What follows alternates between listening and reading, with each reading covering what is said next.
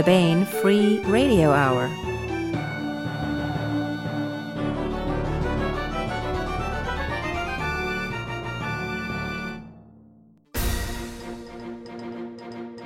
On the podcast host loses voice, turns to beautiful assistant for help.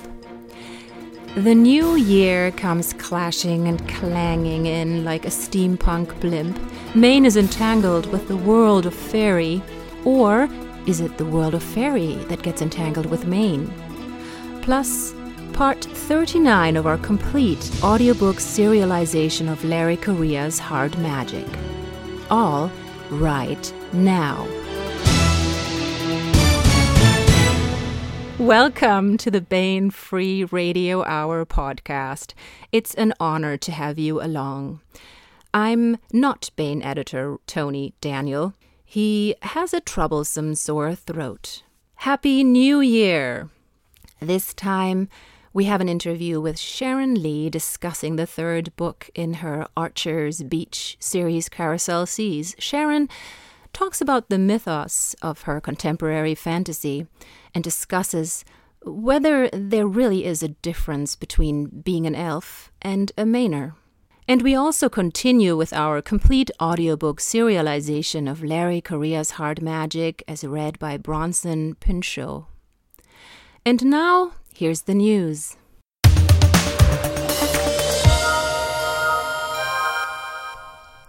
The January new books are out at booksellers everywhere. These include Spellblind by David Coe. This is a new series by a well-regarded epic fantasy writer, but this series is contemporary fantasy with a magic-wielding detective trying to track down a particularly nasty magic-wielding serial killer. Also out is Carousel Seas by Sharon Lee. This is book 3 in the Archer's Beach series and the finale to the series. Sharon will discuss the book with us in depth in a moment. And we have another big finale, a big John Ringo offering. This is the conclusion to his 4-book Black Tide Rising science-based zombie series, and it is called Strands of Sorrow. This has been an action-packed and also a really moving series, with 2 heroine sisters you really will come to care for. Spellblind, Carousel Seas, and Strands of Sorrow are all available at booksellers everywhere. I want to welcome Sharon Lee back to the podcast. Hi, Sharon.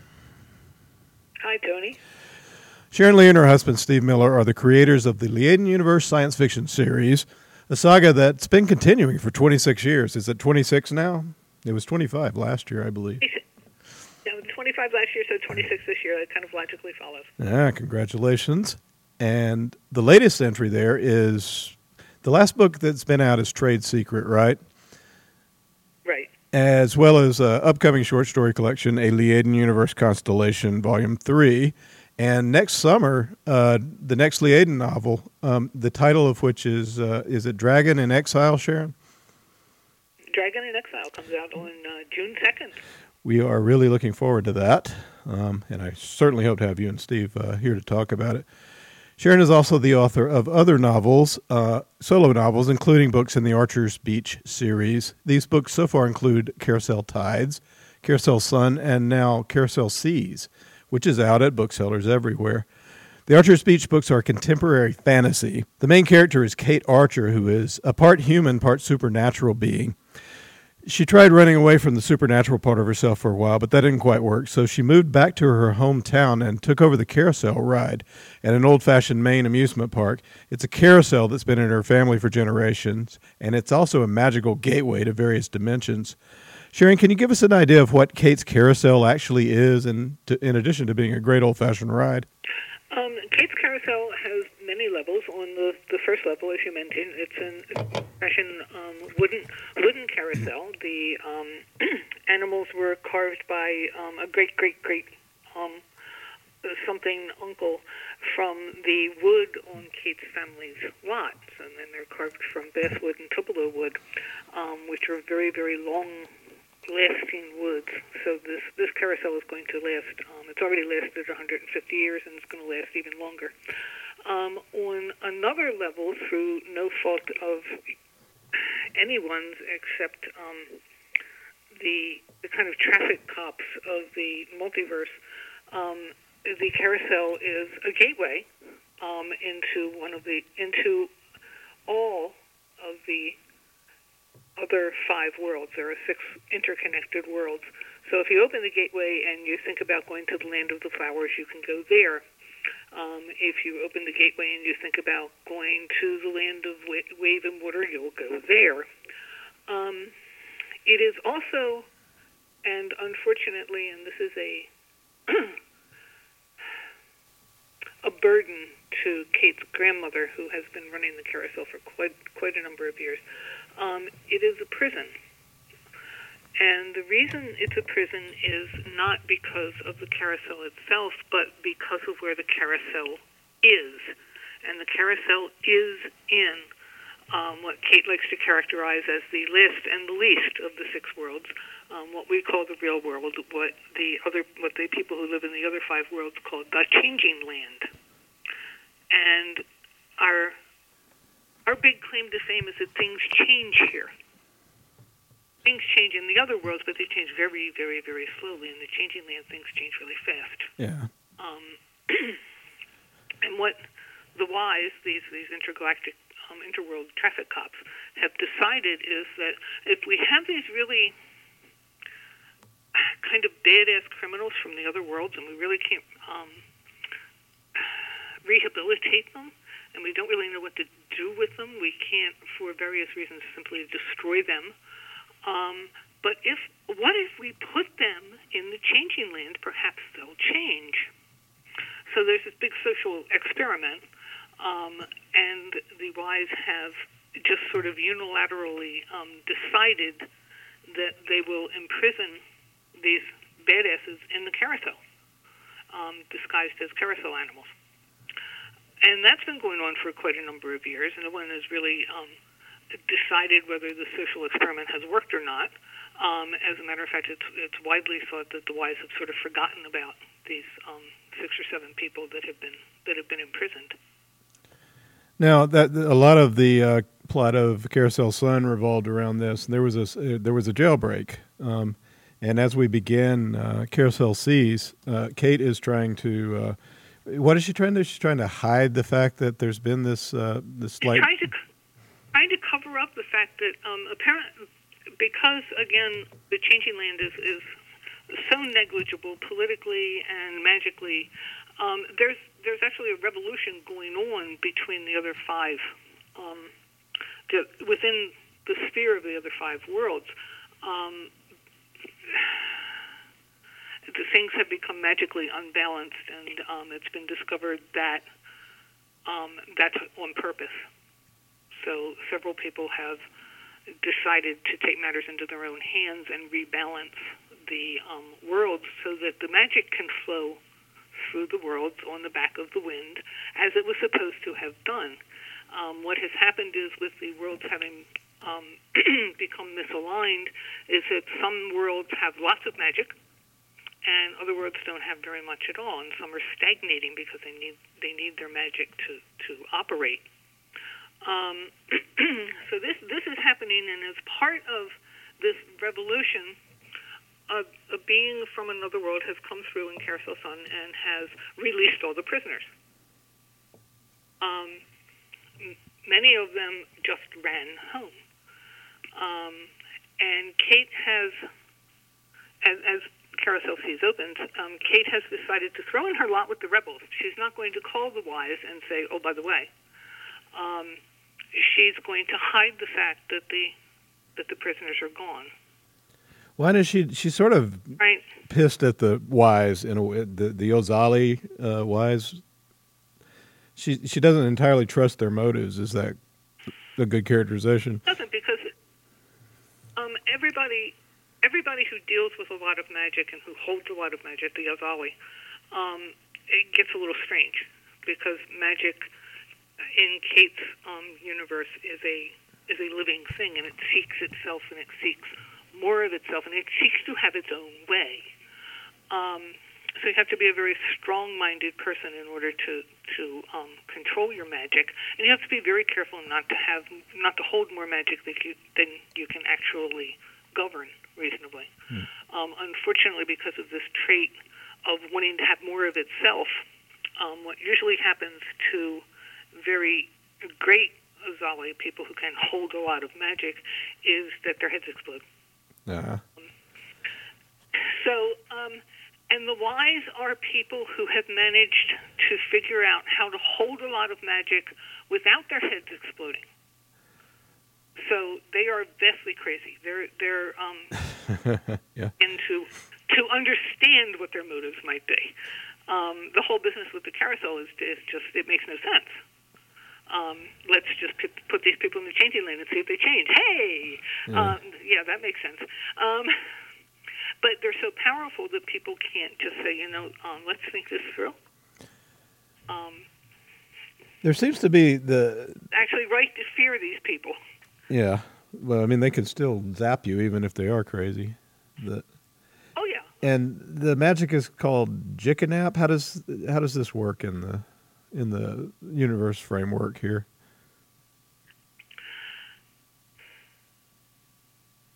There are different kinds of magic. The other thing that makes the changing land, it makes people from the other world look down at the changing land, is that the very little bit of magic that is inherent in the changing land is land magic. It's rooted in rocks and in trees and in the ocean, and it's not a free-flowing element that can just be gathered up and used, which is what Jikinap is. Jikinap is a substance. It's sort of like ectoplasm. Mm-hmm. You can strain it through the air and get it. And while Jikinap tends to be resident in people, so if you want more Jikinap, as magic holders often do, you kill somebody and you take their magic. Okay, so it's not a very it's a rather savage system. Mm-hmm. The magic in the changing land is much gentler. If you adopt a piece of land or a piece of land adopts you, you have some ability to use its power. But there's a trade. You have to take care of the land, and then the land will take care of you. And there, in the changing land, in our world, there is also this various magical beings. They're sort of like elementals and sprites. They're called Trinve. Why are they here? And they're not exactly human, are they? They're not exactly human. They're what used to be dignified as spirits of the place. They are consciousnesses or consciousnesses, people who have decided to be bound to one place and to care for it and to allow it to care for them. Trinve arise in a number of ways. Sometimes they arise spontaneously from a piece of land or from a rock or from a tree. There are dryads in Kate's little town there. Sometimes, as in the story that's just now on the Bain website, sometimes the land calls to someone and puts the question, basically, will you care for me, and I will care for you. That's a beautiful story, by the way. It's and The Nights Ain't So Lonely. Is that our title for it? The Night Don't Seem So Lonely, from an old Neil Diamond song. Right. Yes. It's a wonderful story. I'd encourage everyone to check it out. It's kind of a heartbreaking little tale, and it's about a younger boy in his journey, I guess, to Archer's Beach. It should be a great lead-in to Carousel Seas as well, if you read that. It's free on the Bain.com website. So where were we? The trend. All right. Oh, the Trinve. And not only do we have in Archer's Beach Trinve, and Kate is the guardian. She's kind of like in a rational universe, she would be the boss because she's connected with the whole land of Archer's Beach rather than these little tiny pieces and bits and stuff. But this is Maine. And in Maine, there might be a boss, but we don't always acknowledge the fact that the boss is the boss. And we're sort of honor bound to give her a hard time and to not make things easy for her. The Trenvay also have a reason not to trust Kate. Kate broke her vow to the land and she left, as you mentioned. She decided that she was not good enough and could never be good enough because of her background in the land of the flowers. She would never be able to clear herself of the taint of having been raised in a society where you kill people for their magic. So she left. She broke her vow to the land and left, and went out to Silicon Valley and messed around with computers for a while, and finally came home at the beginning of Carousel Tides. But the Trenvay don't. She's an oath breaker, so they have every reason not to trust her. Mm-hmm. So part of what she needs to do, besides learn her duties again as guardian, is to win the trust of the Trenvay. Yeah, the part of the wonderful feel of the Archer's Beach books is the way that all of this magic, which we've been discussing, is blended with this small town Maine culture. And just ordinary people with, I suppose, a Mainer perspective, right, Sharon? You are a Mainer, are you not? Or what do you call yourself up there, anyway? I'm a biscuit. Oh, yeah? What does that mean? There's this old joke, which is the old Mainer is talking to the guy from away. Okay, I'm a person from away because I moved from Baltimore to Maine. And the old Mainer is saying to him, well, you're not a Mainer, you're from away. And the guy from away says, yes, I am from away, that's perfectly true. But my children were born here, and they are Mainers. To which the old Mainer says, uh-huh. And if your cat has kittens in the oven, do you call them biscuits? There are many implications to that joke. I'm going through. So, go ahead. Steve and I were talking about this the other day, which is that in Archer's Beach, just because you are a magical being, or you can wield magic, or you know powerful people, it doesn't mean that you don't have to also pay the rent. Kate is the queen of all chaussées, but she's still going to run a carousel. Yeah, and the carousel is part of an amusement park, and this amusement park is really sort of a Trenvay employment agency. Is one of the things it does is gives them jobs. Well, it gives them jobs. It also gives the town. It is the amusement park and the little carny next to the amusement park are the town's biggest employer. And one of the problems facing the whole town, the humans and the Trenvay and even the towns around them, is the fact that the season where everything is open has been shrinking historically from 6 months, 5 months. Now it's down to 12 weeks. 12 weeks of season isn't really enough to keep everybody through all of the rest of non-season. So part of what the townies are the townies of all kinds, the regular humans and the Trenvay, are struggling with in Carousel Seas is how to grow the season, how to grow business so that they can bring vitality back to their town. And that's something that almost all Maine towns are struggling with right now. New England, because we're at the top of the map, I guess, just as things are getting good, New England gets the tail end of it, and then when things go bad, it leaks out of here first. So we're always about 10 years behind everybody. Are there still a lot of these sorts of little older amusement parks that along the Maine coast? Sadly, there are not. The amusement park, it's called Palace Playland in Old Orchard Beach, Maine, is the last one. Oh, dear. They sound so cool. You want to be there's another larger land spirit, land thane, ruler in the neighborhood whose name is Borgin. He's a guardian, I guess you would call them. Tell us about Borgin and his relation with Kate. Borgin is the guardian of the of Saco Bay, also known as the Gulf of Maine, which stretches from Martha's Vineyard up to, am I going to forget the name of it? Up to Canada. Yeah, I'll remember, the Prince Edward Island. And the Gulf of Maine is a very interesting piece of in its own way. It's a very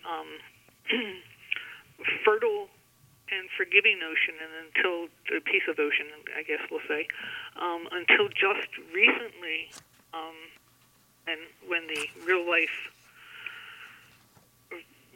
environmental problems started, people were thinking that they would be looking to the Gulf of Maine to feed most of the East Coast.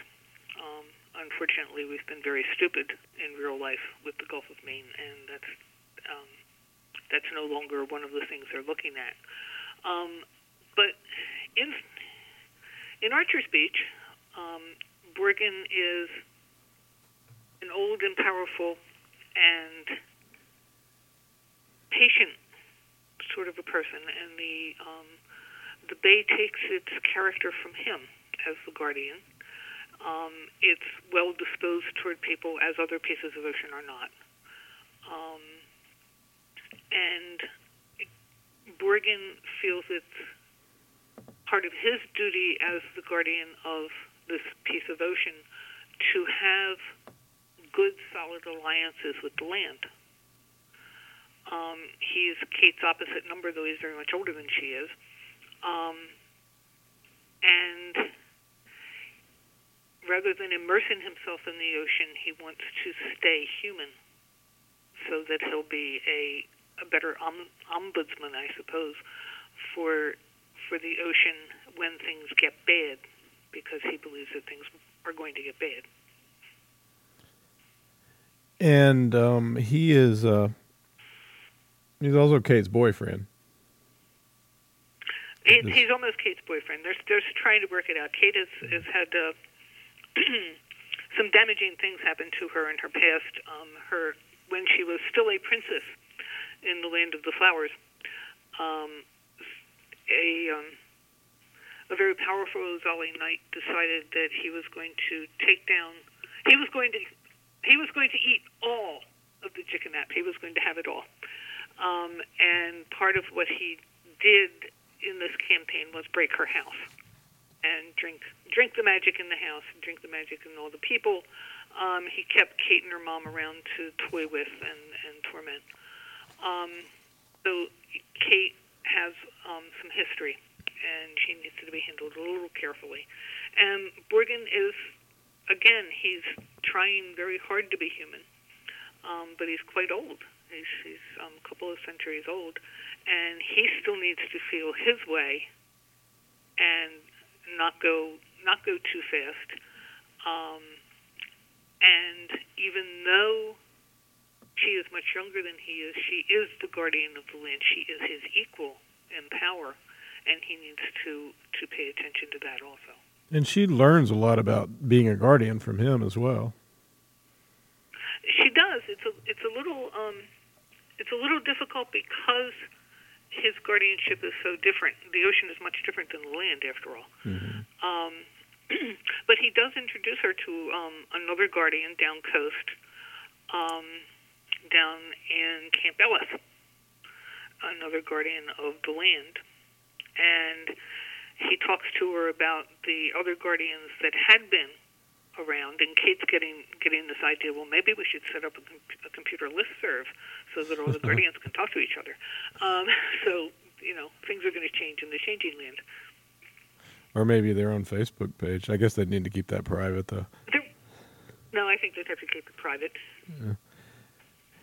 Now, part of the conflict in the story is Borgin's being threatened. Not all the Trinve are Trinve like that he's the guardian. There's a long-standing foe that's trying to. Is she trying to over? It's a silky. Am I right? The pointy tooth. Borgen is not the how to put this. Borgen is not one of the children of the ocean. He's not one of the creatures that the ocean made, like whales and seals and selkies. He's an adopted son. He made a bargain with the ocean that if the ocean would save his people, and she accepted that bargain. Unfortunately, when she did that, two of the creatures that she created of her own self were displaced in their displaced in her affections. So they felt, and they have had a. If you look at the cover on Carousel Seas, you see this beautiful, beautiful woman and these two gremlins coming out of the waves, and those two gremlins are Borgen's lifelong enemies. They have done that whenever they can do him a mischief, and this goes back up hundreds of years. They do it. They've just recently been able to take advantage of him having taken a rather bad wound to keep him unconscious and bound for much longer than he should have been. So they're always a nuisance, but they're usually not more than a nuisance because of recent events with Kate. With Kate disrupting things on land, they've become a little bit more than a nuisance. And when she releases the prisoners from the carousel, one of the prisoners that she releases came from the land of wave and water, and she can't go back home. And because this woman has been imprisoned for such a long time, she's kind of lost her memory, and because of the way in which she was released from her prison, she's not really sure who she is, where she is. She knows she can't go home. So she strikes a bargain. The Daphne says to her, "Look, my sister and I have this problem. There's this person who's trying to take our power away from us, and we can marry our causes together. You can help us, we can help you. It'll be a great thing." And the woman who remains nameless, I think, throughout the whole book, says, "Yeah, okay, I'll listen to you." And they grant her safe passage and take her into the ocean. What they want her to do is kill Borgen for them. Yeah. Because they're under a gaze. They can't kill him. They can make his life a misery and a burden, but they cannot kill him. So they've gotten this pretty powerful interdimensional criminal, perhaps, onto their side to go up against Borgen and Kate. Right. And unfortunately, for the Ronstables, what happens is that this sea goddess is attracted to the ocean, to the Gulf of Maine, which is such a wonderful and placid and giving ocean, and she falls in love with Borgen. Mm-hmm. That's bound to cause troubles with Kate. Pretty quickly, yeah.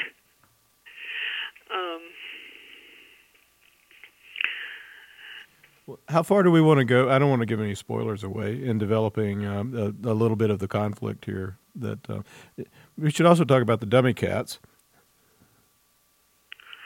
Oh, the dummy cat. Down in Cape Ellis, there is a feral cat colony, and Cape Ellis is the guardian of Cape Ellis that Borgen takes Kate to meet is named Frenchie. And Frenchie's been doing her job for quite a number of years, and the feral cat colony has been there for quite a number of years. Cape Ellis is a working town. It's a fisherman town, and you need cats or else you have rats. And the town has always pitched together to take care of the cats and to make sure they have their shots and make sure they have enough food and make sure they have places to sleep that that are taken care of and cleaned. Unfortunately, what has happened is that one of the houses on Camp Ellis has been purchased by a gentleman from away who has decided that the cats are a health hazard and he doesn't like them, and he leans on the town to get rid of the cats. So part of what Kate has to do or Kate gets involved in her copious spare time is the fate of this feral cat colony. And if they're going to relocate them, the problem is if you relocate feral cats that that have a long history in a certain place, they'll come back, or they'll try to come back. Mm-hmm. And that's real world stuff. So there's a lot of talk. Some people in the town don't want the cats to go because they've always been there. They figure that they're townies just like they are. Some of the people want the cats to go. They sided with the man from away. Some people are deciding, okay, we'll just take pot shots at the cats and scare them away, but that's not going to work. Kate eventually gets herself a cat from this colony. It's sort of as a side issue because the cat is so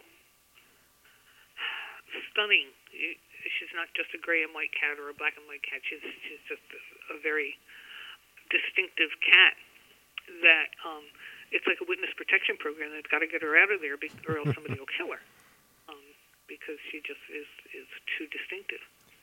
Did you base this cat on any cat of your personal knowledge?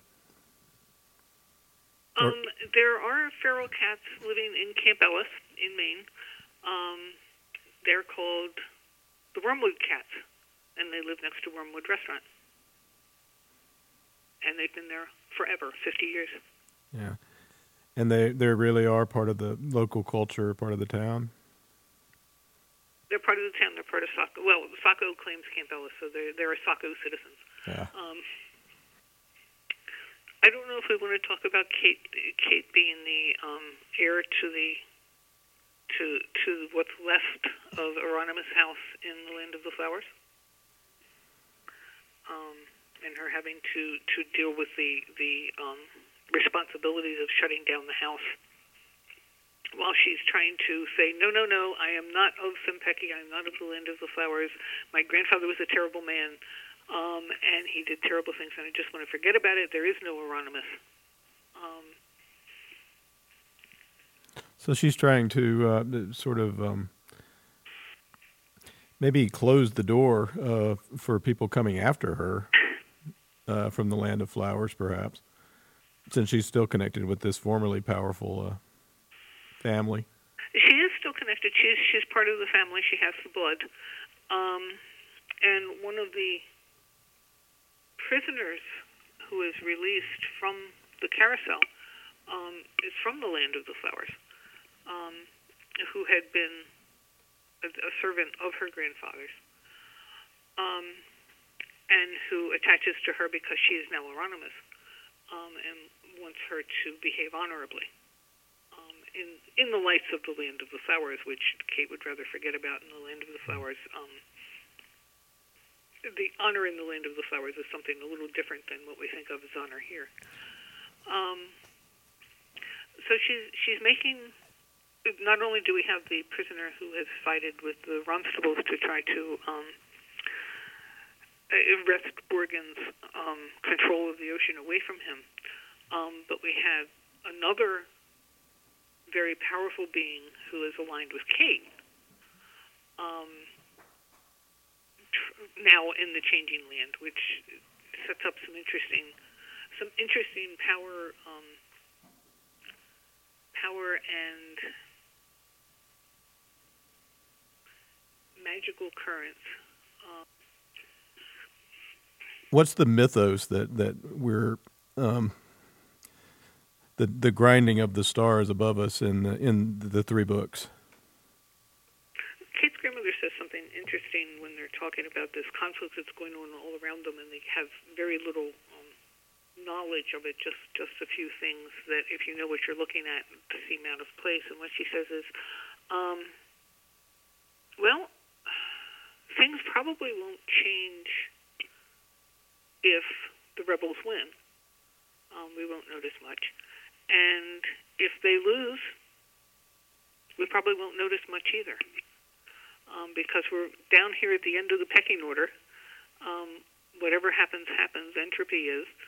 And if magic starts to slide away, the Changing Land still has its own magic. If the other worlds cease to exist or become so misaligned that you can't get from one to the other, the only people who will know that are people who walk between the worlds, which are few and far between, obviously. The overarching theme is that, sadly enough, we all need each other, because these 5 worlds, these 6 worlds, are linked, and they're linked for a reason. And as Kate goes on and learns more about her magic, and as she goes on and learns the geography of the worlds, she realizes that the magic flows through the worlds. It comes to the Changing Land, where it's sort of filtered. It's changed, and then it flows back. So the Changing Land, though it's at the end of the stick, is not necessarily the least of the worlds. It serves a very vital function for the other lands. And there's it's this sort of magical alignment of and working together of the various forces. It's not mirrored, but it's echoed in the main details, in the contemporary world stuff, the relationships of the villagers, of the townies to each other, and who the bad guys are and such, and it interconnects with some of the politics of the changing of the larger magical universe.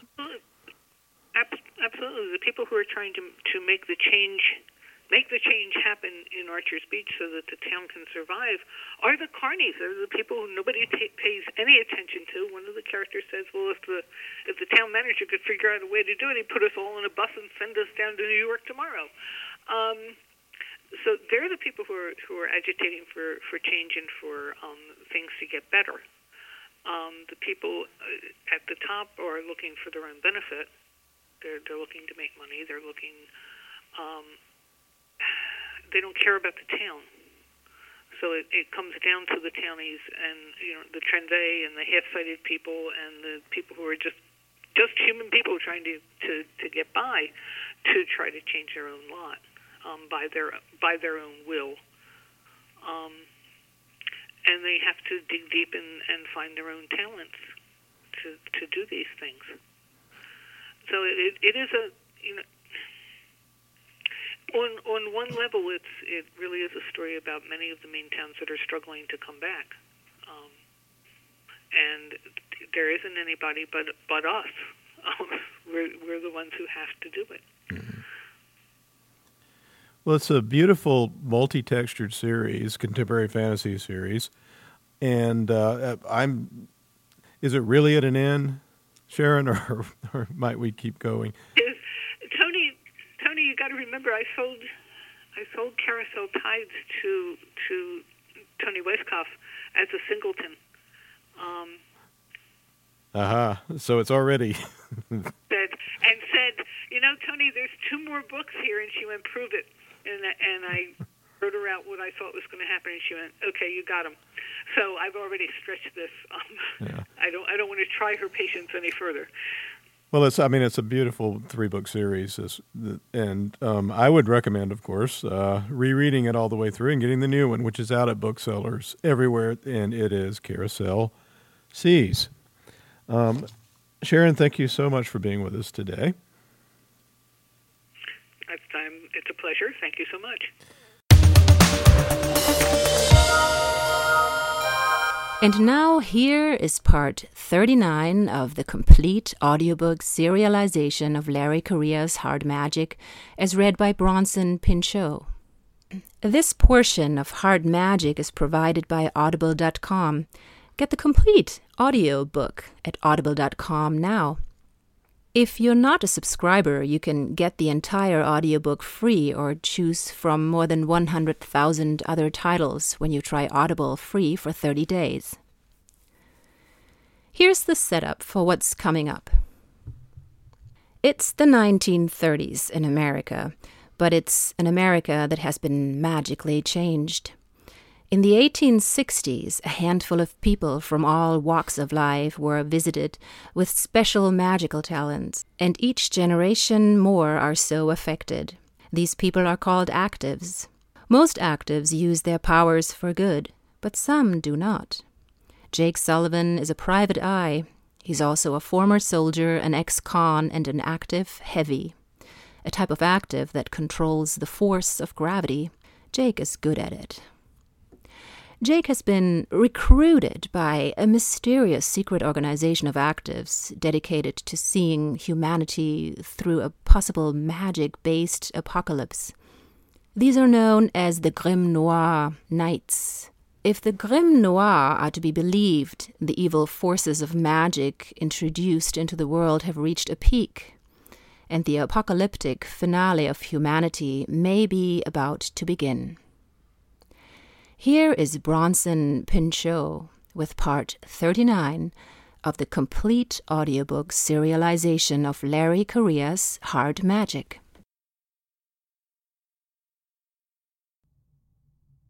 Francis worked the bolt of his Enfield.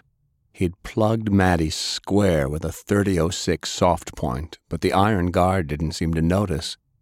He fired the remaining rounds at the closest zombie as fast as he could work the bolt. He was an excellent shot, since Blackjack had taught him well, and he pulverized the undead body, but it just kept coming. He used his power to reach out and pick up chunks of concrete as heavy as he could lift and started hurling them at the undead. Garrett grabbed him on the shoulder, breaking his concentration right as he put a chunk of rebar through a zombie's face. "Fall back," he shouted in his ear. Garrett hefted a bar and laid down fire as he walked backwards. Francis took up his empty rifle and ran. Fay and Sullivan popped into existence so close that he almost tripped over them. "Help me," she cried. "He's too big." He grabbed one of Sullivan's arms and pulled. "Jesus, he weighs a ton." Garrett grabbed the other and they pulled his body further inside. The zombies would be on them in seconds. The heavy stirred, his bloody face scrunched up, and then he pushed Francis away. "We gotta get out of here." "No kidding, zombies!" Francis jerked his head toward the front. He shook his head. "Peace Ray. Browning. You gotta get your people out of here. Maddie's gonna fire the Peace Ray at us." Jane had just left him and moved to help Delilah.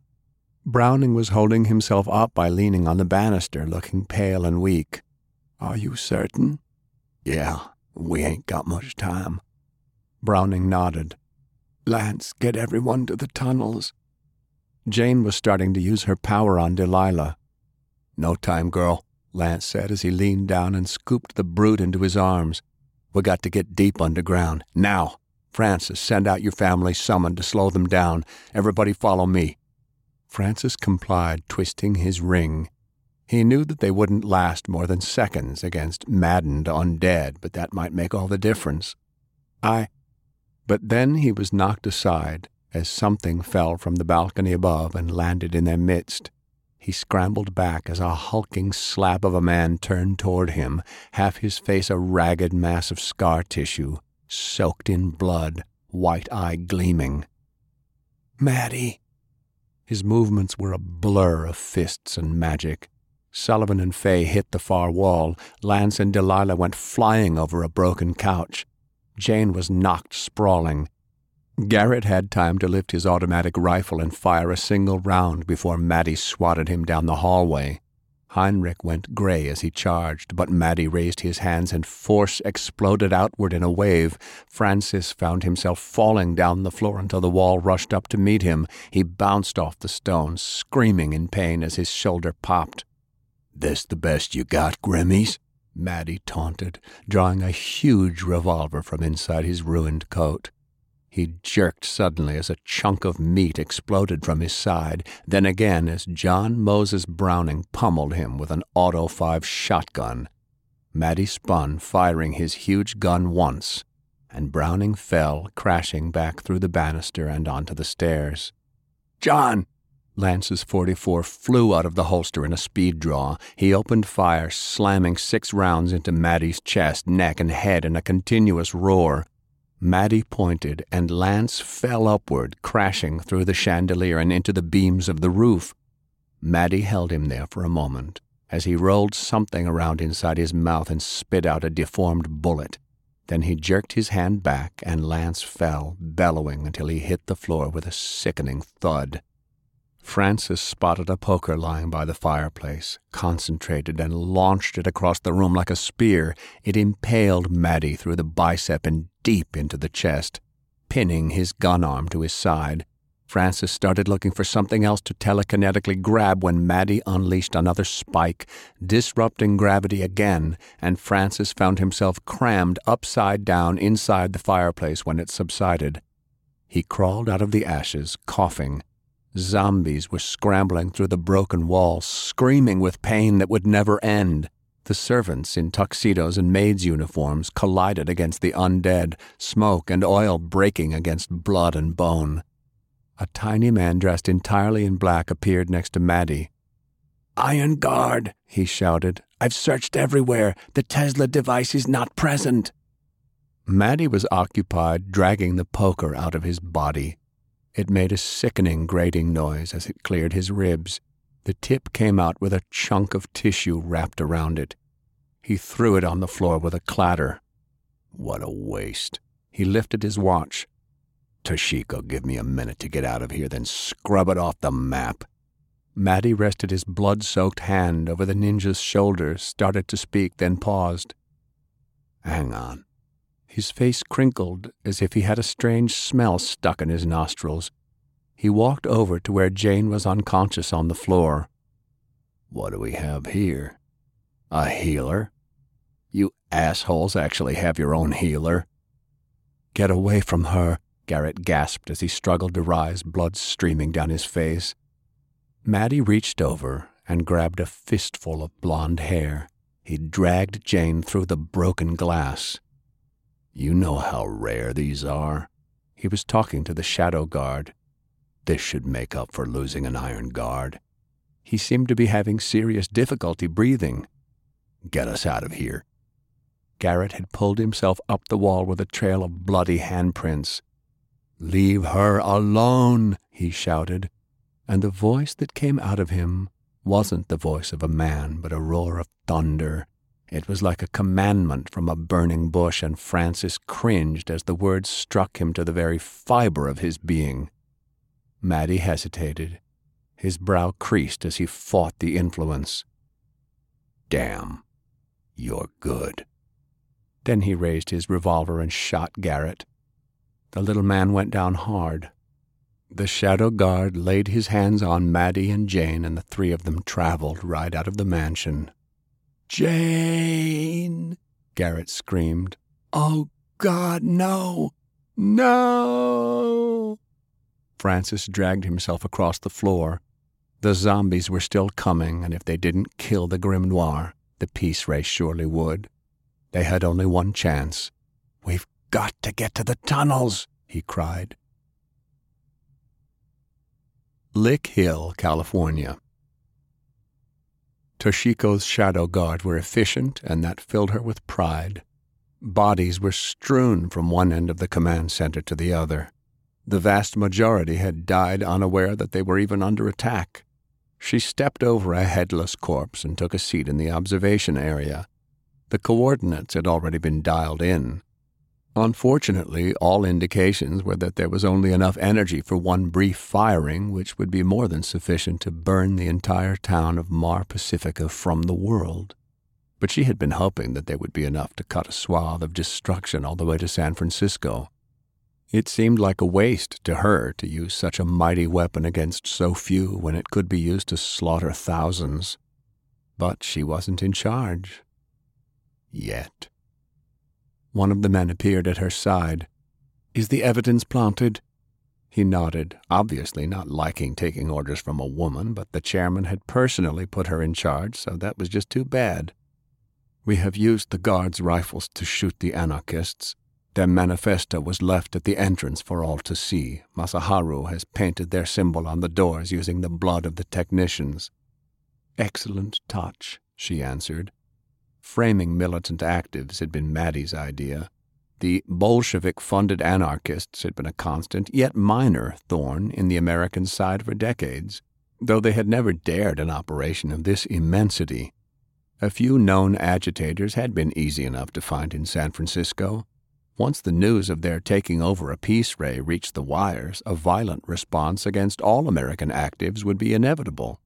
The more pressure that was brought against actives, the more dissension it would bring, the better it would be for the Imperium. She had to admit his plan was remarkable in its simplicity. She checked her mirror. Her traveler had exhausted his power getting Maddie, the other Iron Guard, and a blonde woman back to their trucks. She was disappointed to see that she had lost one of her fellow Shadow Guard. Travelers were irreplaceable. The chairman would be displeased. They would be out of the kill zone in a matter of minutes. "Charge the tower," she ordered. Sullivan had taken a beating, but he was still strong enough to carry both Delilah and Lance, one under each arm. Heinrich had Garrett, while Francis had thrown the surprisingly frail weight of John Moses Browning over his shoulders in a fireman's carry. Behind them, a butler's limbs were torn off, one by one, and smoke from the destroyed Summoned obscured the first floor. Fay brought up the rear, carrying Browning's shotgun. She blasted a rushing undead in the knee, then slammed the kitchen door shut just as it slid into the wood with a crash.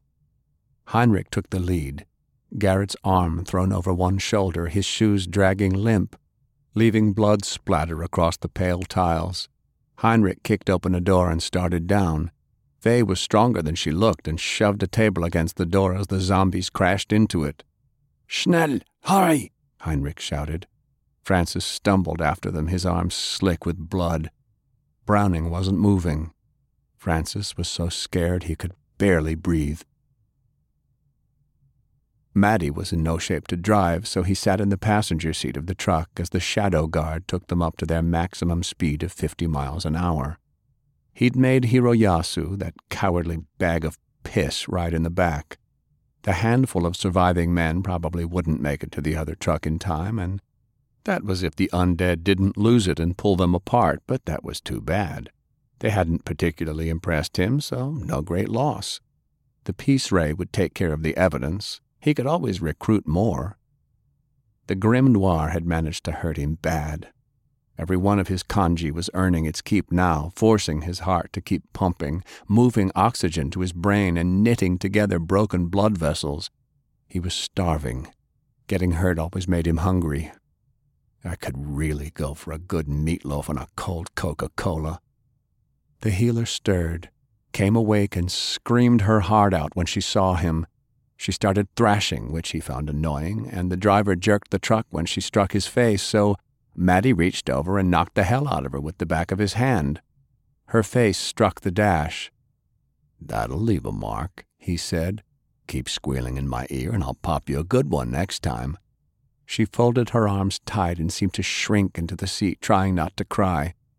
"What are you going to do with me?"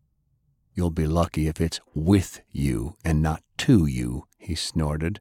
"You can start earning your keep by fixing the hole in my heart. You got any power left after that? I've got one lung full of blood." Her eyes grew defiant. "I'll never help the likes of you." She had a spine. He could appreciate that. "Bitch, you heard of Unit 731? That scared her. Everybody had heard about them.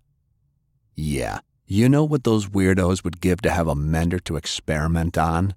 Especially a soft little thing like you?" He rubbed one hand down her bruised cheek and she flinched away. "So, unless you want them carving on you, you'll do what I say." He gave her a second to think about it while he checked his watch. They should be clear of the blast. "Toshiko, light 'em up." "It will be done," she responded from 50 miles away.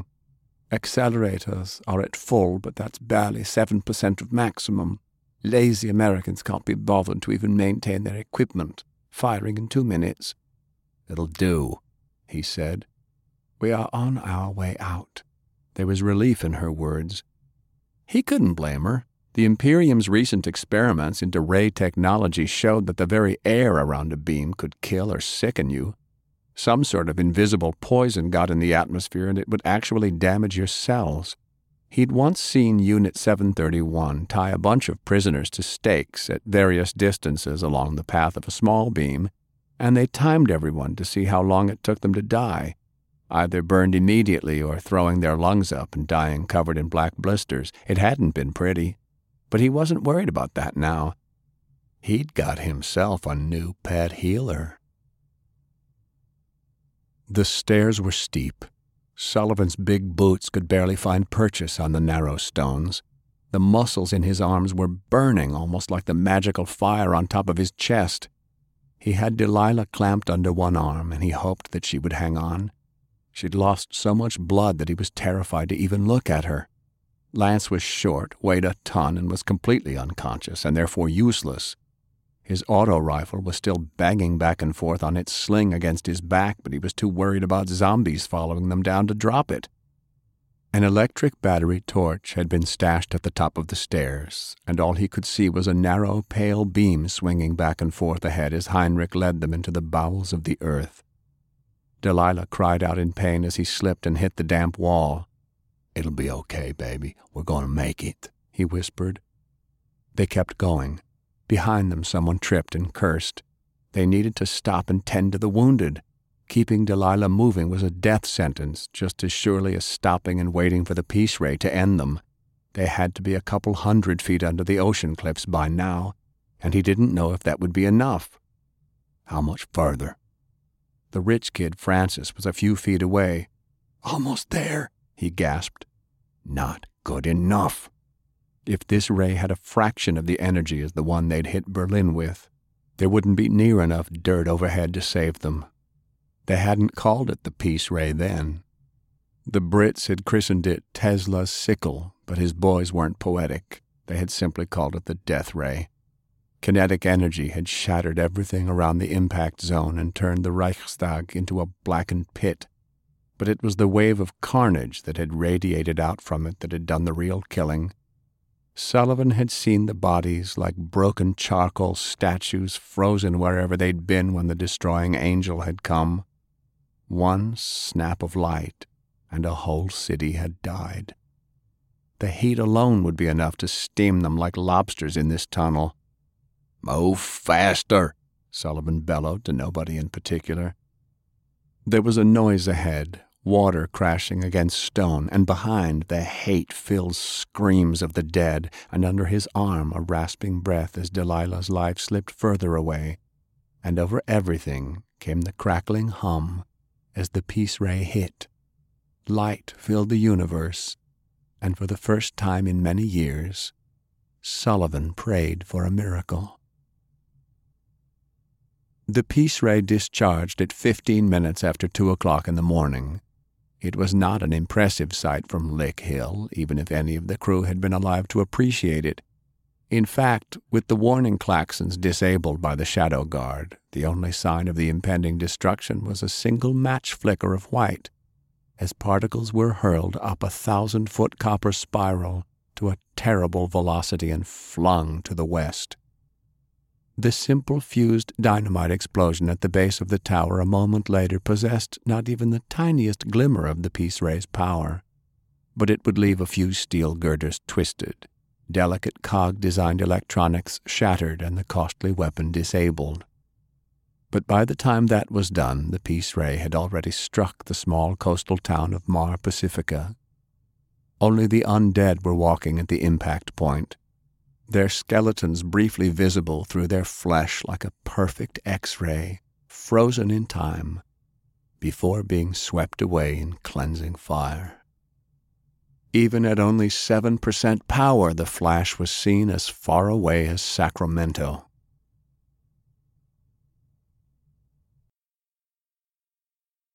That was part 39 of the complete audiobook serialization of Hard Magic by Larry Correia, read by Bronson Pinchot. And that's it for the podcast. Thanks to Audible.com and to podcast theme composer Ruth Jotkovitz. And the key to the gateway of the Kingdom of Flowers and a big contractor's lock to put on it when she is away, plus 1,000 enchanted leaves dancing a dance of thanks and praise to Sharon Lee, author of Carousel Seas. Please join us next time here at the hammering heart of science fiction and fantasy storytelling, and keep reaching for the stars.